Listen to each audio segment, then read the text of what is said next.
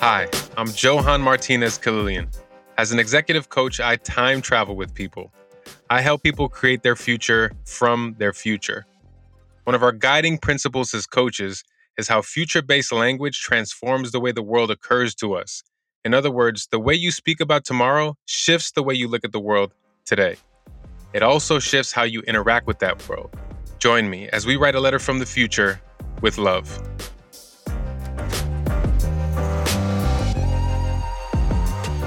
Comfort is not a bedfellow for Kevin. Many of us would like to believe we aren't snuggled up to comfort, but if we're being honest, most of us are. We allow comfort to dictate so many decisions. Have you ever heard someone say they just want to make enough money to be, wait for it, comfortable? Maybe you've said that at some point yourself. Have you ever wondered why? I mean, are you in bed with comfort? Are you snuggled up all nice and cozy? It feels good there, doesn't it? Now, here's the thing. I'm not judging you, right? Because I've been there. You're not alone. But is that where your best life lives? Shannon L. Adler said that life always begins with one step outside of your comfort zone. In this week's episode, Kevin and I talk about his relationship with comfort, why he leans into discomfort, and how he said yes to a life of growth.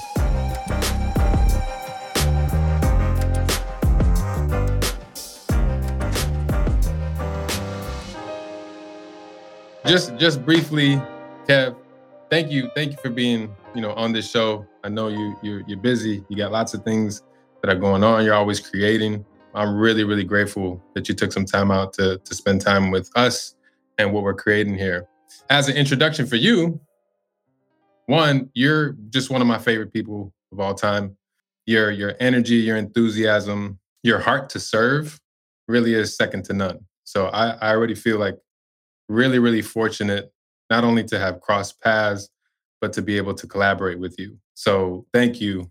Partners in crime. Come on now. Partners in creative crime, right? We are. Come on now. And we share so much, man. I feel like it's sometimes you have those kindreds, and almost like the brother from another mother, like just from day one, I felt like that with you. So it's cool that we could, continue to build. And today, what I want to talk about really is this relationship that we have as leaders, as communicators, with understanding that the things that we're going to create that are meaningful in the world usually don't have a lot of comfort in them, right? And just to throw it out first, like, what's your relationship with the word comfort? It's not a bedfellow for sure. It's not something that I've enjoyed a lot of, because I think also I seek to be uncomfortable. I seek to stretch. But I also, from my childhood, we just didn't have comfort. It was very challenging in our childhood. And so I think I learned, not even that, I didn't have that phrase, get comfortable with being uncomfortable. It was just what it was. Being uncomfortable was just what we were navigating, what we were dealing with. And I think what I learned from that is this ability to navigate ambiguity, uncertainty, dysfunction, upheaval. Like, I just found a way to do, because I had to, out of necessity. And I think that has served me well. That when I look at the word comfort, I look at exhaling. And I'm always trying to stay in the athletic stance, bruh. I'm always trying to stay ready, right? I'm not trying to get ready at all. I'm not trying to be reactive at all. And I think that stems from my childhood and just having to learn that skill to navigate all that we were going through. And I think it has served me well. So comfort and I aren't cool. That's for sure. We're not cool, right? And as soon as I feel like I'm getting comfortable, I always welcome something. I just always find a way to stretch myself or challenge myself. I start every day that way, right? Just working out, getting up early. Not because, I want to flex and tell people I get up early. No, it's actually because I've learned that through being in the military, right? Mhm. but it's also now my meditation time Mhm. because working out for me is not about 5K, 10K, half marathon, marathon. I'm not training for that. I'm training for the day. So I Yeah. like being a little uncomfortable to jump the day off. So yeah, so me and comfort, we ain't cool. Damn, my homie. Well, even because you brought it up a couple times, and obviously I know your story when you talk about childhood and what you experienced. Like for you, what was the greatest discomfort of your childhood experience? Because I know there's a number of things, but what's the thing that you're like, man, this was like the epicenter of discomfort for me? Family and belonging. Like just didn't have that. Like we didn't have a traditional family. We didn't have family structure. Both my parents were addicts and abandoned us. My grandparents rescued us. And so we didn't have a family unit that most people would understand. And my grandparents were older. So they basically said, you're going to have to raise yourselves. Imagine hearing that Yeah. at 6 years old. I'm already dealing with discomfort right there. But I'd known it since I was an infant. We moved all the time. We slept in my mom's Get High buddies' houses. We slept on porches and cars. We didn't have a sense of home per se, except when my grandparents rescued us. So Right. it was always present. And you just start to learn how to navigate that and how to find ways to, I don't even think it was like trying to make myself comfortable with it. It was just, how do I just get through this? Yeah. And you don't have enough wherewithal as a child to understand what you're navigating. It's your day to day. And so I don't know that other people aren't dealing with that. This is my normal. So I Mhm. think that was a big part of me understanding the discomfort that I came into the world with. Yeah, for me, it's like it's interesting because when you think about some of the pain that you experienced growing up, experiencing abandonment, uncertainty, like who are our parental figures? Oh, okay, so now it's going to be grandma and grandpa, and you would think that the natural inclination would be because of the discomfort that I experienced growing up, I'm going to choose comfort for the rest of my life. I'm going to choose, safety. I'm going to choose to live protected. But you went the other route. Like, why in the world would you do that? Yeah, and I think the reason I went the other route, honestly, I think it's my curiosity. I just think that I was always a kid that was a seeker. I was always a kid that was curious about things. And, it started at that playground in our neighborhood, just, walking up there because I wanted to play. So I was seeking out other kids and got welcomed into a group of boys there that became my boys. And listen, it was dysfunctional. I mean, it was a crazy, eclectic locale. Like it was nuts up there. Like some of the stuff that went on at that playground, you think about it now, like, my God, how did we get out of that? And how did we navigate that? And I just realized that my curiosity, I think, was always, I guess I would say my curiosity always was an instigator for me. And Hmm. it always made me lean into, well, what are you about? And what's your story? And what's going on here? And that's interesting. And so I was that kid that was always really curious. And so I think that I had good radar. Like if it was not a good situation, I knew how to bounce and get away from it. But I would always like, what are you doing over there? And then of course there'd be some people that would intervene from time to time too, that would grab me before I was too curious. Yo, yo, Hmm. yo, that's not for you. You need to go. Okay. So I think curiosity definitely is that thing that has beckoned me towards being uncomfortable and stretching and also wonder and discovery and delight and surprise. And so I think all that was part of curiosity. So discomfort, yeah, is part of that, but it's also all those other wonderful things too. When it comes to even your pursuit of becoming a trainer, like there's so much of that field that is rooted in, hey, if you want to grow physically, if you want to get stronger, you need to embrace this principle. What was it Yeah. about that arena or that field that said, oh, okay, like I want to inspire people to get uncomfortable for the sake of growth in this arena? I wanted to be around sports, right? So that was like the thing I basically made a promise to myself that I was going to keep a ball with me no matter what and be around sports somehow, some way. Didn't know Hmm. that I would end up becoming an athletic trainer, strength conditioning coach, and work at the highest level in the NBA. but I just knew I needed to be around that. So just knowing what would get me out of bed in the morning and inspire me each day, that was that pursuit. I started to understand it from being an athlete in my own way, right? And playing sports, played every sport you could imagine, but it was never for trophies, medals, or first place. It was always for being a part of a team and community and belonging. I didn't care Mhm. about the outcomes. We won a lot and did well, but it wasn't that for me. I was always the super generous teammate, right? I'd give you that layup, right? And I might be wide open for it, right? Because I wanted to extend play. I didn't want people to leave because once again, it was belonging for me. So Mhm. sports became so important to me. And I started to realize even more so, how could I have a life with this?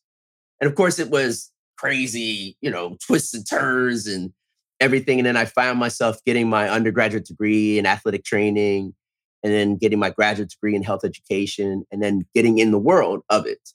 And so taking care of, prevention of injuries, getting people back from injury, getting people ready for the season, all those things I started understanding. There was a basic principle they gave us as athletic trainers, the SAID principle, SAID, specific adaptations to impose demands. So if I impose a demand on you, but I do it in the right way and I don't overwhelm you, you will grow. But if I overwhelm your body, you will break down because you'll be too sore. So specific adaptations to impose demands. So once we learn that and how to basically dole out the right amount of tension to someone and challenge to someone, but also we had to try it on ourselves. Mhm. I realized that I loved being around people who wanted to get better, people who wanted to raise their game, people who wanted to level up. And then, of course, I started seeing it everywhere, right? It wasn't just in sports.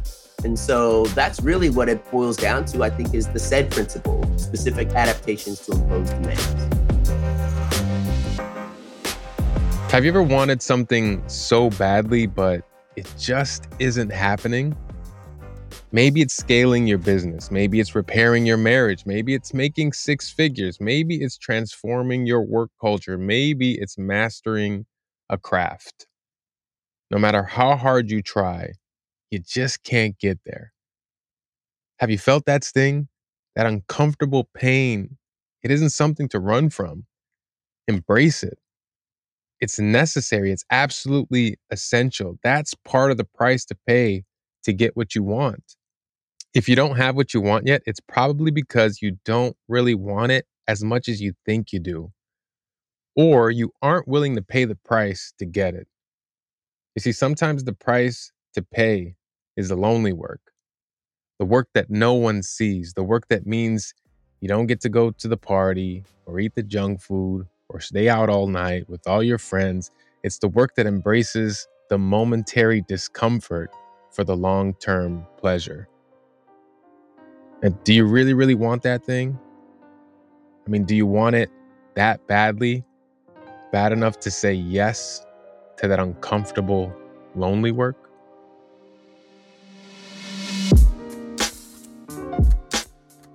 And you seem to be somebody who is actively searching out the discomfort, right? Like it's almost, is it a reflex at this point? Like, are you just doing it instinctively or is it an intention? I think it's both. I think it's instinctual now, but it's also an intention. My grandfather would say, pay attention to your intention. Mm-hmm. Right. And so my intention is to always model for folks what I ask them to do. And I can't be talking out both sides of my mouth. So I got to be able to, with a level of certainty and conviction, yeah, I did this today. Yeah, I'm doing this. Yeah, I'm doing that. Right. Oh, wow, you about that. Yeah, I'm about that. Right. So now how do you raise your game for the things you're about? It's not about you being like me, right? How are you doing your level best? And so I think it's definitely instinctual over time, right? It's learned behavior. But I also think I made a commitment to an intention. And each and every day I re up and recommit to it.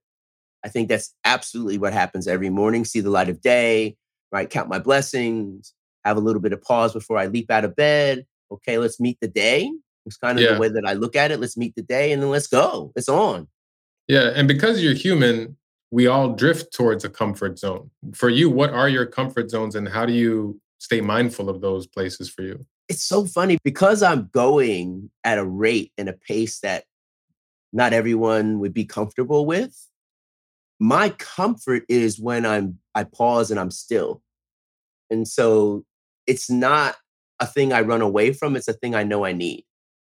So being still is that time that I will actually lean into being comfortable because I know it's about me replenishing them. Mm. So I know that I'm not a bottomless well of energy. I've got to replenish, I got to recover. So I'm intentional about that.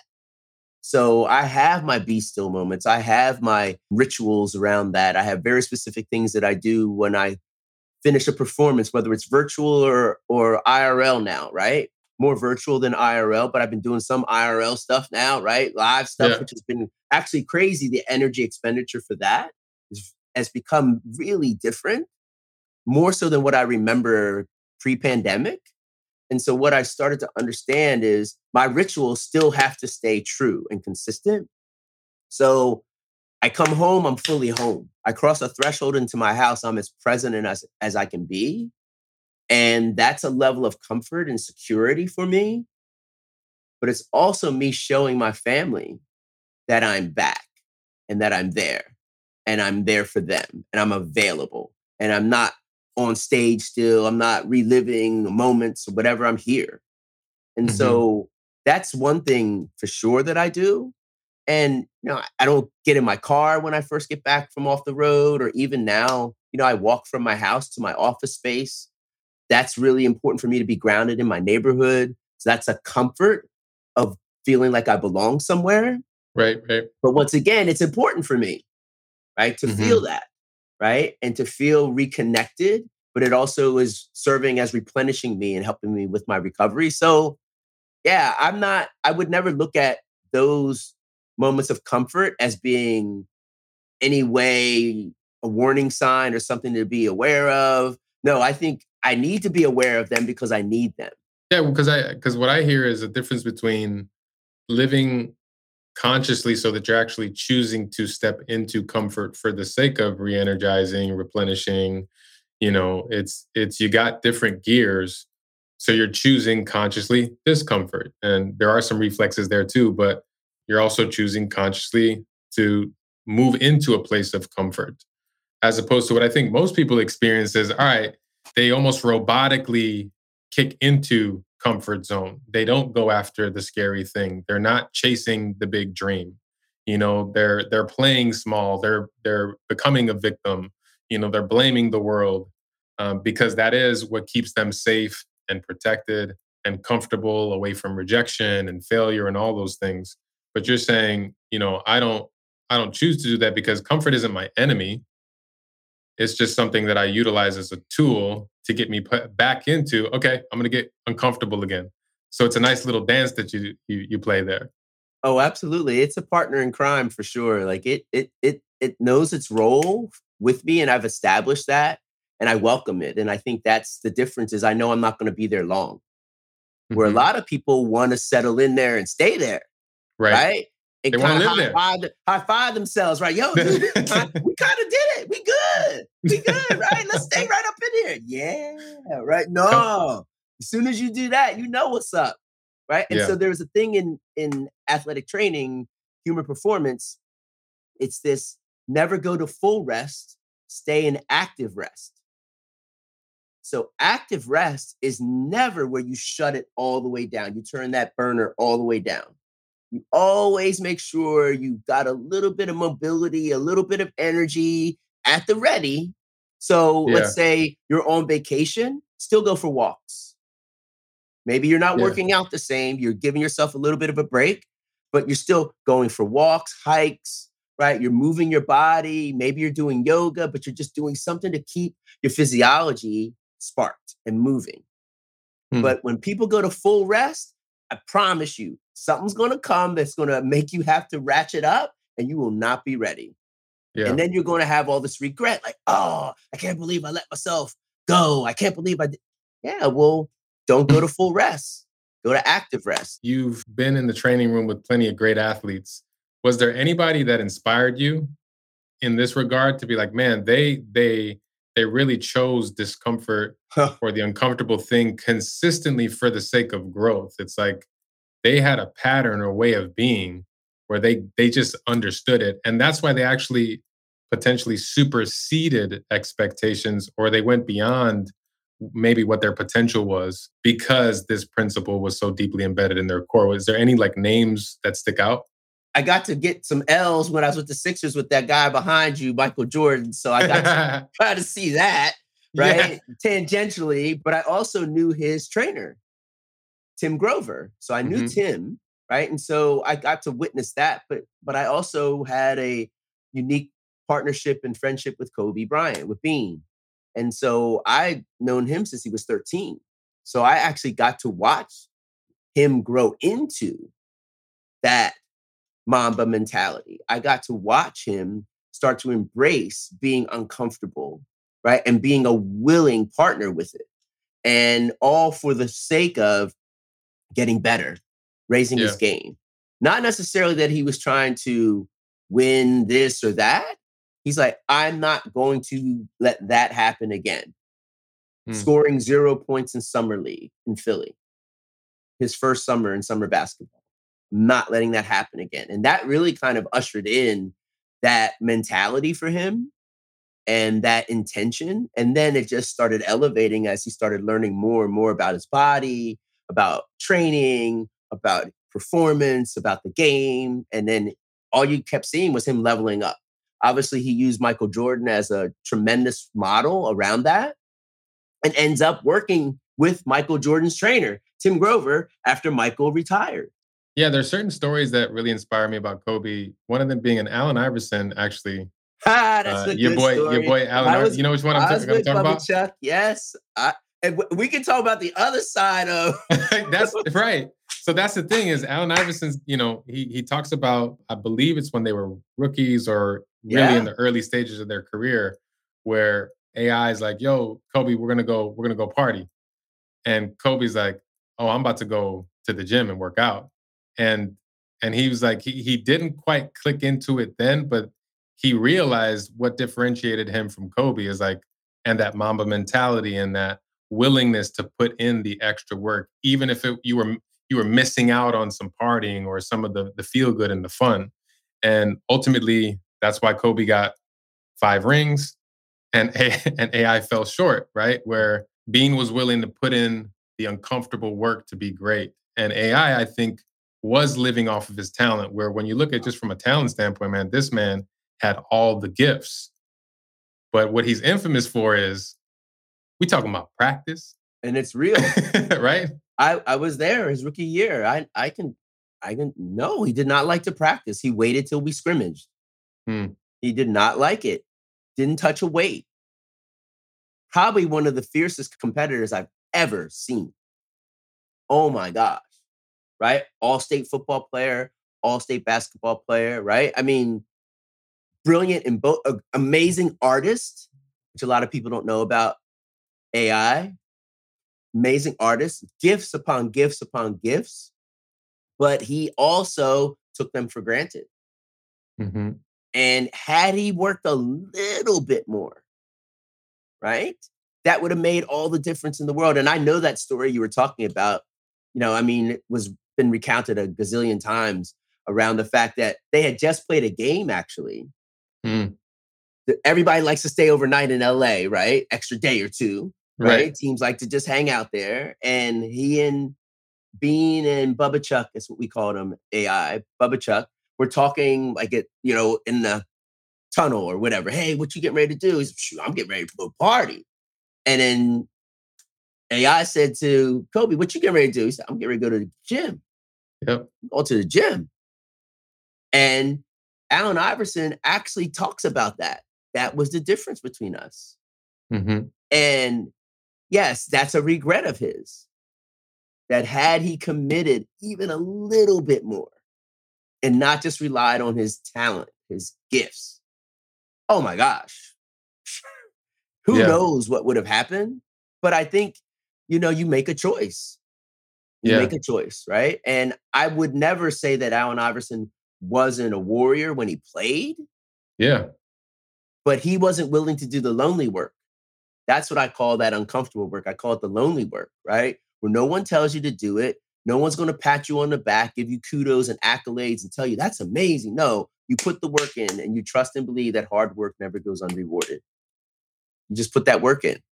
Yeah. And there's another story, actually, when you talk about the lonely work that is in George Mumford's book, The Mindful Athlete, where he basically talks about Kobe. He's like, okay, my 3-point percentage is not where I want it to be. And he's like, what am I going to do in the off season? Every single day, I'm going to make, and I may not get the number of 3-pointers right, but let's just say it was 6,000 3-pointers, or I think it was 1,600 actually. That's what I believe the number is. He's like, every single day I'm going to go to the gym and I'm going to hit 1,600. I have to make, not just take, right? Because that could be one thing. It's like I took 1,600 and I made 450 or whatever. He's like, no, I'm going to go to the gym and I'm going to make 1,600 3-pointers. Talk about lonely work. Talk about doing the uncomfortable thing. Because I'm sure there were days where he wanted to hang out with his wife or his daughter or fill in the blank of all the other things that you could do in the off season, right? But that's what, again, separated him from the pack, where when nobody's watching, I'm willing to do the most uncomfortable thing possible for the sake of achieving mastery at my craft. Yeah, and I think if you read, Tim Grover has a new book it's called Winning. You should read that. It's really revealing. Because I got Relentless over here. Yeah, so this is his next book. He just dropped it maybe earlier this summer. But it's amazing because it really gives you that mindset and the willingness. He talks about MJ, he talks about Bean, he talks about Dwayne Wade. He talks about what their willingness was, right? But he talks about winning like it's a person. So it's really cool, actually, that winning don't owe you anything. So it doesn't matter that you won today. Tomorrow's another day. And here we go. And are you willing to put in what you need to win again? Because winning owes you nothing. Right. It doesn't owe you just because you put all that work in, all that time, all that effort. It doesn't owe you anything. You have to be willing to put that work in so that you have a fighting chance. That's the difference. It does not guarantee you. And I think that's what a lot of people want the payoff all the time. Well, I did all this, so I should get this. Right. So you're asking for the reward, but that's not guaranteed. Yep. And the reward is the comfort piece. And I think that's that lonely work and all that is just trusting and believing that hard work never goes unrewarded, but maybe just not on your timeline. Because the reality is, right, if you're consistently choosing the momentary pleasure, you're going to experience some long-term pains. But if you flip it and you're like, okay, I'm choosing the momentary pain, you're going to experience some long-term pleasures. And that's what I hear is in terms of the lonely work. Even I think of my mind goes to Damian Lillard, where we see a guy who's so clutch. We see a guy who can hit 40-foot 3-pointers. And what he talks about is, look, I wasn't the biggest guy or the most athletic guy.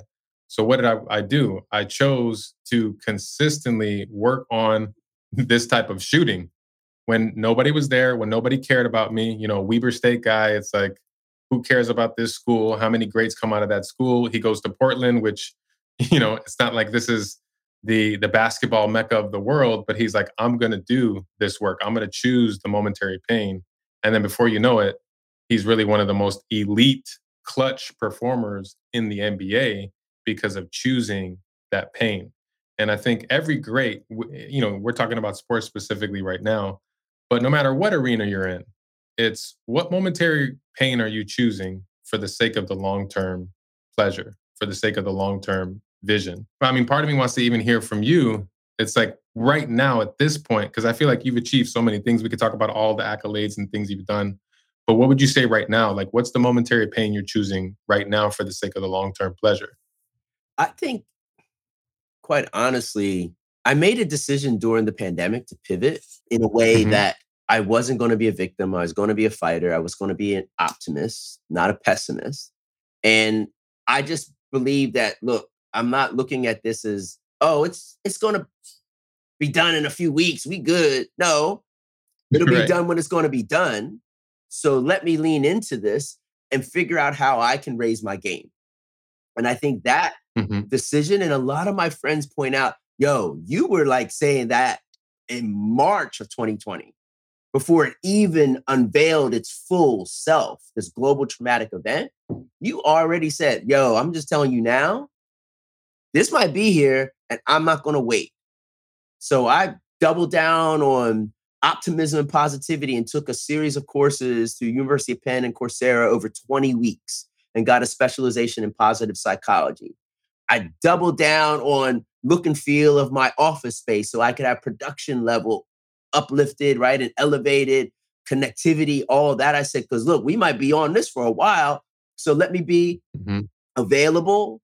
Let me be, connected. Let me be able to share the thing that I share best, inspo and energy.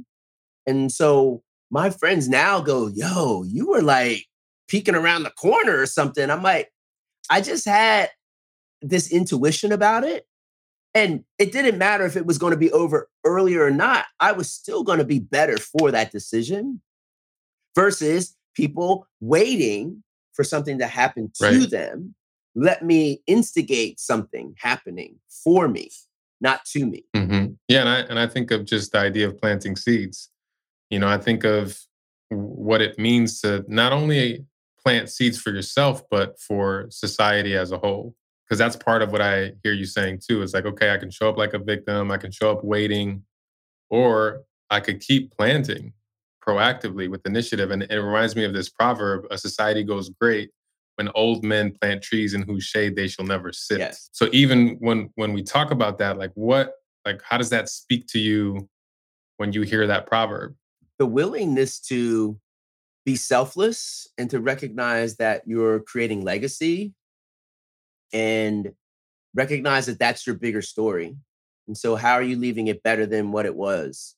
And that's always been a thing my grandfather would talk about, right? Is how are you making others better? How are you helping others? Your servant leader. I learned that from my grandfather, right? That was the work that he was in all the time and saw him in his church, saw him, the way that he carried himself. So I've got his sensibilities in many ways. So understanding that I'm willing to be generous of spirit, to serve, to plant these seeds that I may never sit in the shade of those trees. But I know that I've actually been generous of spirit that I'm going to do this. And so there's this whole idea of, it's similar to what you were just saying, work for a cause, not for applause, live life to express, Hmm. not to impress. Don't strive to get your presence noticed, just make your absence felt. Hmm. And I think about that every single day. How did I make it better for others today? What did I do? Hmm. What did I offer? What was I of service for and on behalf of every single day? And so when I hear that proverb, oh, absolutely. I'm trying to rep that every single day.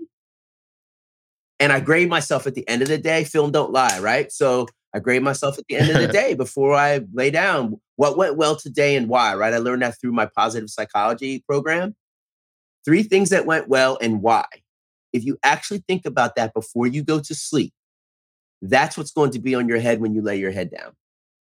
3 things that Hmm. went well and why. Because the why part lets you know, oh, if I keep that behavior up, I can keep having impact. I can keep stacking these micro wins. That's the way I grade myself out at the end of the day as it relates to, did I plant those seeds? Did I water them? Did I nurture them? Did I do my part? Yeah, because even when it comes to this quote and, part of the show that we have here, from the future with love, if we saw that the world had a need and, if we say in 30 years there are no trees, if we could time travel, would we start planting trees? Would we say, okay, I'm going to go back 30 years from now to just plant a whole bunch of trees so that the future that I live in would be vastly different? For us here, I'm thinking, like, what do we need to be consistent in planting so that our future can be vastly different, right? Like, if it is about how do we plant seeds right now so that in the future we all live in a growth mindset, we all consistently choose discomfort for the greater good. If you were a time traveler, would you spend some time planting those types of seeds, or what would be your seed of choice? My seed of choice would be inspiration for the next gen. I would want to be making sure, and this is, I think, what I'm doing now actually is it's an intention of mine, right? Is to model for the next generation of leaders, makers, doers, and dreamers, right? What's possible. And to be a man of color and to get an opportunity to be in some of the circles that I'm in, I always want to make sure I'm throwing the rope back over for someone else to see this. And I'm doing it in my own kind of subtle way. I'm not on some full flex about it. I'm not posting about where I've been or what I've been doing on social. That's not the way. That's not me. I'm curating for that person I'm going to bump into. The things that you see in my office are all for someone else. I love being surrounded by inspiration, but I know it's going to spark someone else.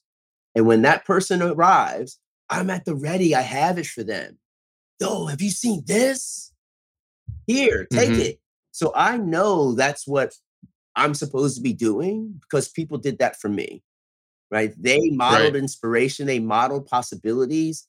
They let me see that someone that looks like you can be here. You may be the only one in that room, but maybe you won't be the last one in that room. So you need to be ready to show up in those rooms. You need to be ready to navigate that. You need to be modeling that because streets are always watching, right? Heard that all the time as a kid. Streets are always watching. So what are you doing? Because someone's watching you. And the more I started to understand, I said, okay, so how can I show up for that next gen? How can I be modeling this for them? That this is available for you. So I think my seed of choice would be inspiration, right? But also just modeling what's possible. And I really think that inspiration and what's possible can be an unlock, can be a cheat code. So I want to be a human cheat code, right? I want to be an unlock for others.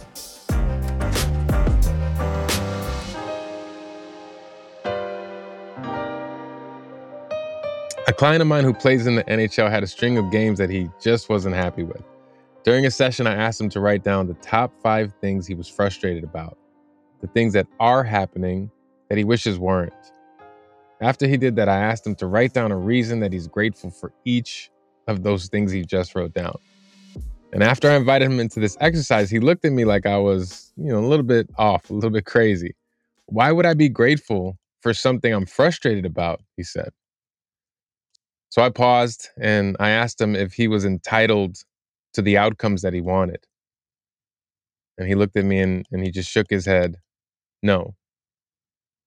Well, I want to give you some feedback because as it occurs to me, I told him, your frustration is rooted in entitlement. You think you're entitled to certain outcomes or experiences.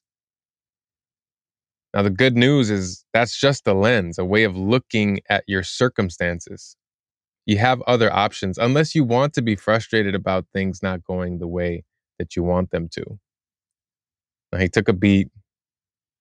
He kind of looked at me with like, okay, let's try this out type of look. And he started to write down what he's grateful for. And you could see his demeanor shift. You could see that entitlement lifting. He started to say, I'm grateful for how I can grow. I'm grateful for developing my awareness. I'm grateful I get to work on my character. I'm grateful. I'm grateful. I'm grateful.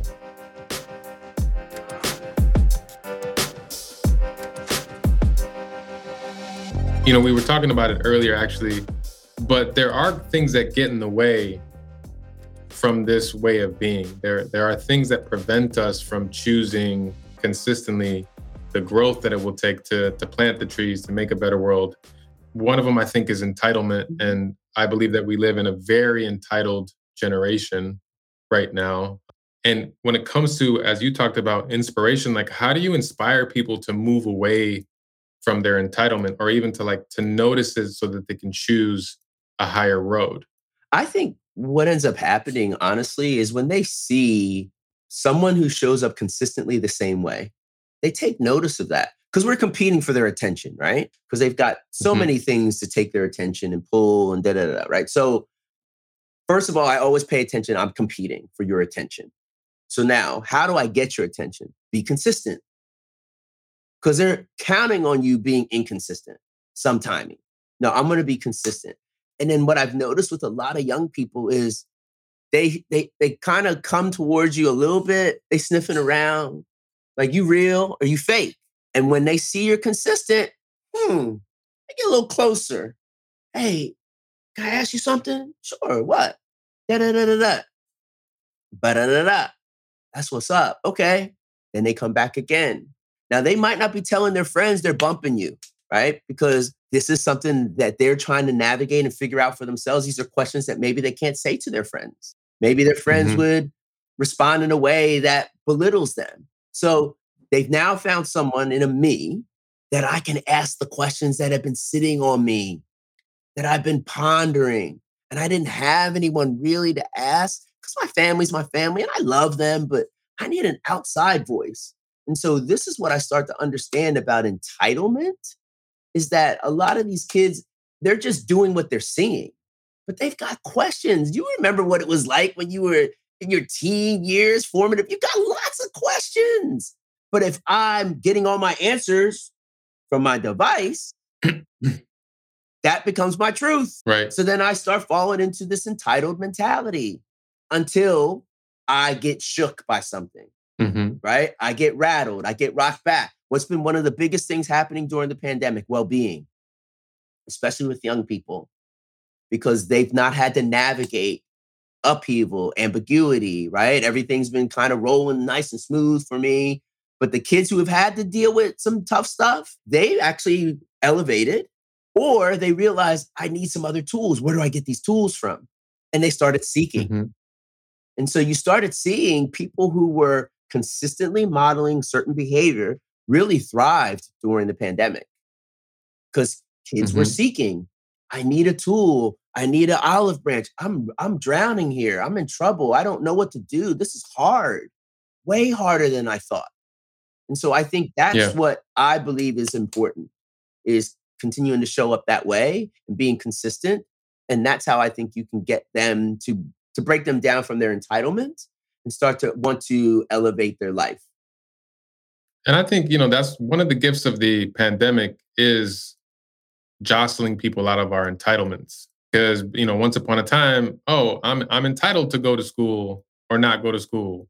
And then it was like, boop, that's taken away. And the gratitude for the ability to go to school consistently, or I'm entitled to hang out with people whenever I want.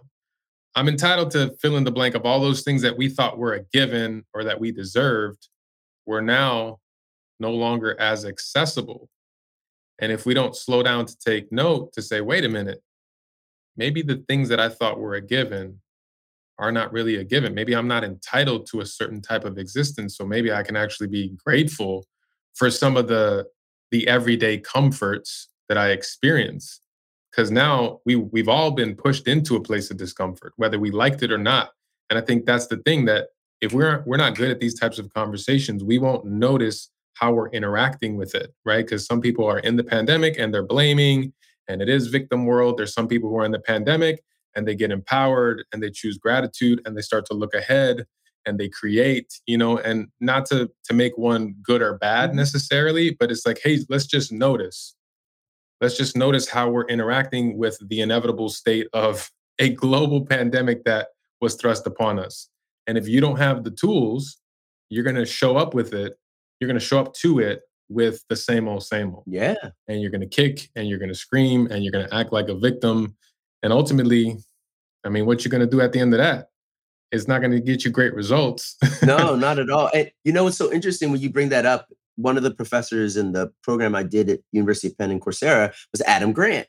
And he's, noteworthy author, scientist, researcher. And so he was doing a talk with the US Olympic team before they went to Tokyo. And he talked about post-traumatic stress versus post-traumatic growth. Yep. And in that conversation, he said, this global traumatic event, the pandemic, has broken some people. He said, absolutely has broken them, post traumatic stress. But he said, a lot of people grew during this time and you didn't know it. And then he Hmm. cites 4 areas, right? Greater personal strength, deeper relationships, the thing you just talked about, greater appreciation for things you took for granted. And fourth thing was a higher sense of purpose or possibilities. So if Hmm. you had any one of those four, you've actually grown during this. And he wanted to point that out to everyone, that you need to actually take stock of that, that that's not a Yep. casual thing. You have way more grit in you, way more resilience in you than you probably realize, but you hadn't had to go up against a crucible. You didn't have a challenge that was notable enough to rock you, to Hmm. make you uncomfortable, to present Hmm. discomfort. And so, how did you lean into it? Did you, this isn't fair. I don't like Right. this, right? Or, okay, let's dance. Let's dance. And that was a choice, right? Did you choose comfort, victim? Oh, wow, what was me? Or, okay, I'm uncomfortable. Yeah. What am I going to do with it? Yeah. And it's going to be nonstop, right? And like I said, the pandemic really forced everyone to confront it. I just Global. had right. It's like everybody. You can't escape it. But in my work as a coach, one of the things that I love is helping people flip their perspective to notice how they're relating to what's in front of them. I just had a call actually today where one of the clients I'm working with, he's the CEO of a fitness company, and he's like, "Oh, well, I got some good news and bad news." So he gave me the good news. And then he said, the bad news is a competitor popped up that pretty much provides the same service that we provide. What I love to do as a coach is like, okay, how can that be good news? You're calling it bad news. How can we flip it? Because again, there is an entitlement there. There's a pain and a discomfort around, oh no, now we have competition, instead of saying, wait a minute. So I'm not entitled to living in a world where I'm the only person who has this idea, right? And now let me flip it and say, how can this actually be the best thing that ever happened to me?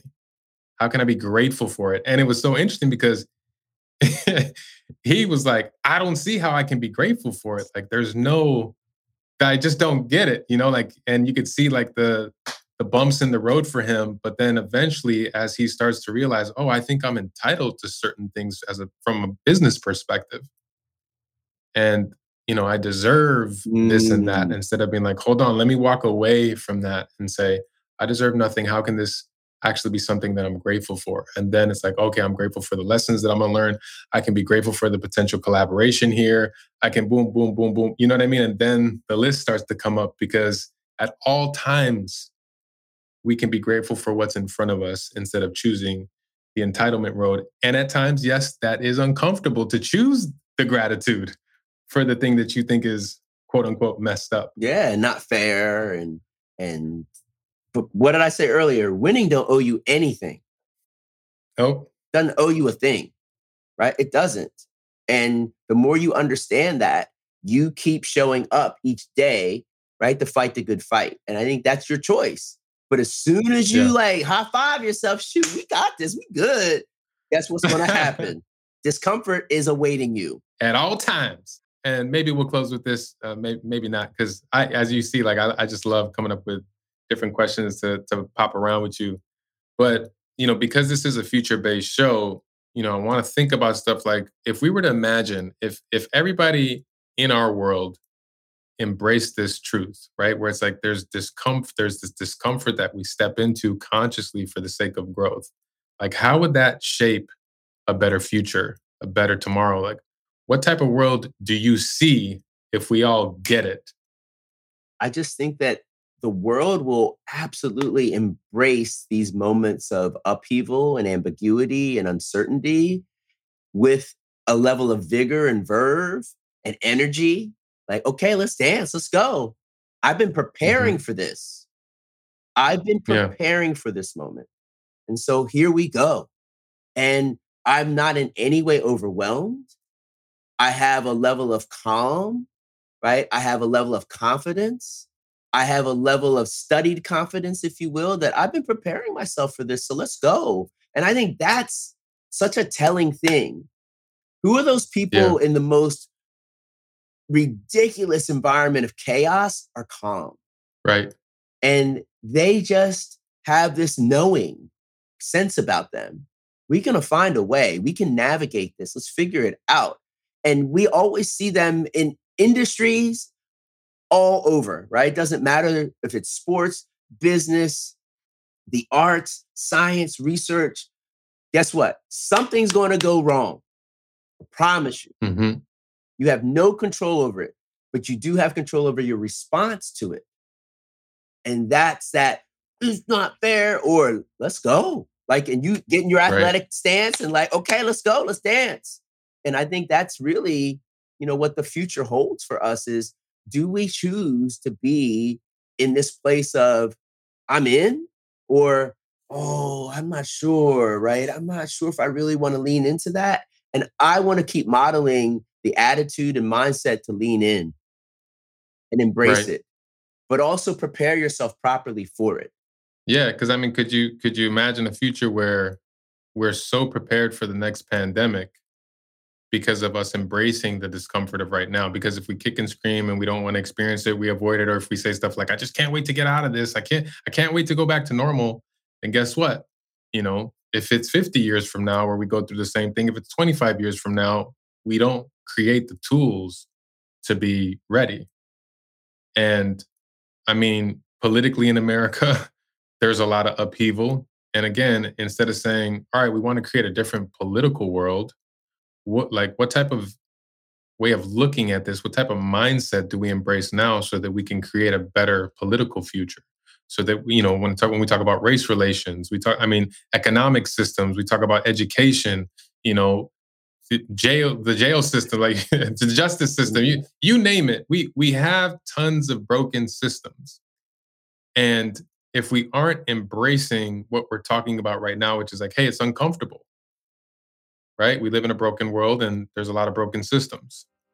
We can perpetuate it and complain about it, or we could say, man, what would be great if we started to heal these things?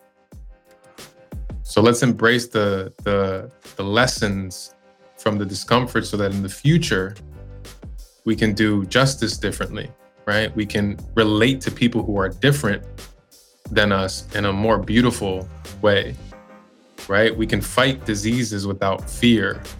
Like, we just fill in the blank with all these things because now we're not running away from discomfort. Instead, we're running into it to create those trees in the long term.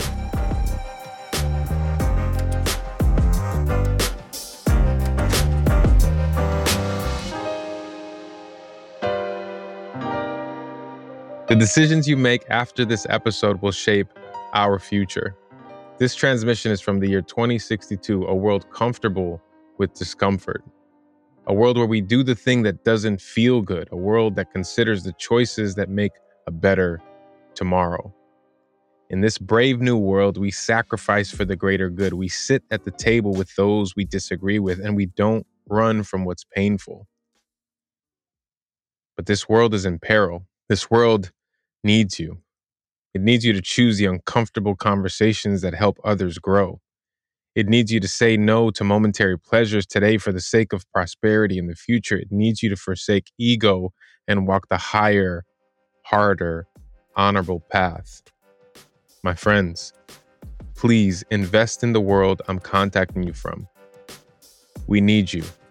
This transmission is from the future. With love. Thank you for listening to this episode of From the Future with Love. We are thankful to all of you for supporting the show during the year that changed us forever. Thank you for being a part of our community and for sharing our content on social media. Leave us a review and let us know what you think of this episode. See you next time on From the Future with Love. From the Future with Love was written and performed by yours truly, Johan Martinez Kalilian, produced by Rithu Jagannath and Matthew Jones, executive produced by Jason Jaggard, fact-checked by Rithu Jagannath, editing, mix, and tech production by Hammond Chamberlain, photography by Jess Kaler, and graphic design by Ivan Disarde. Thanks again, my friends. Until next time.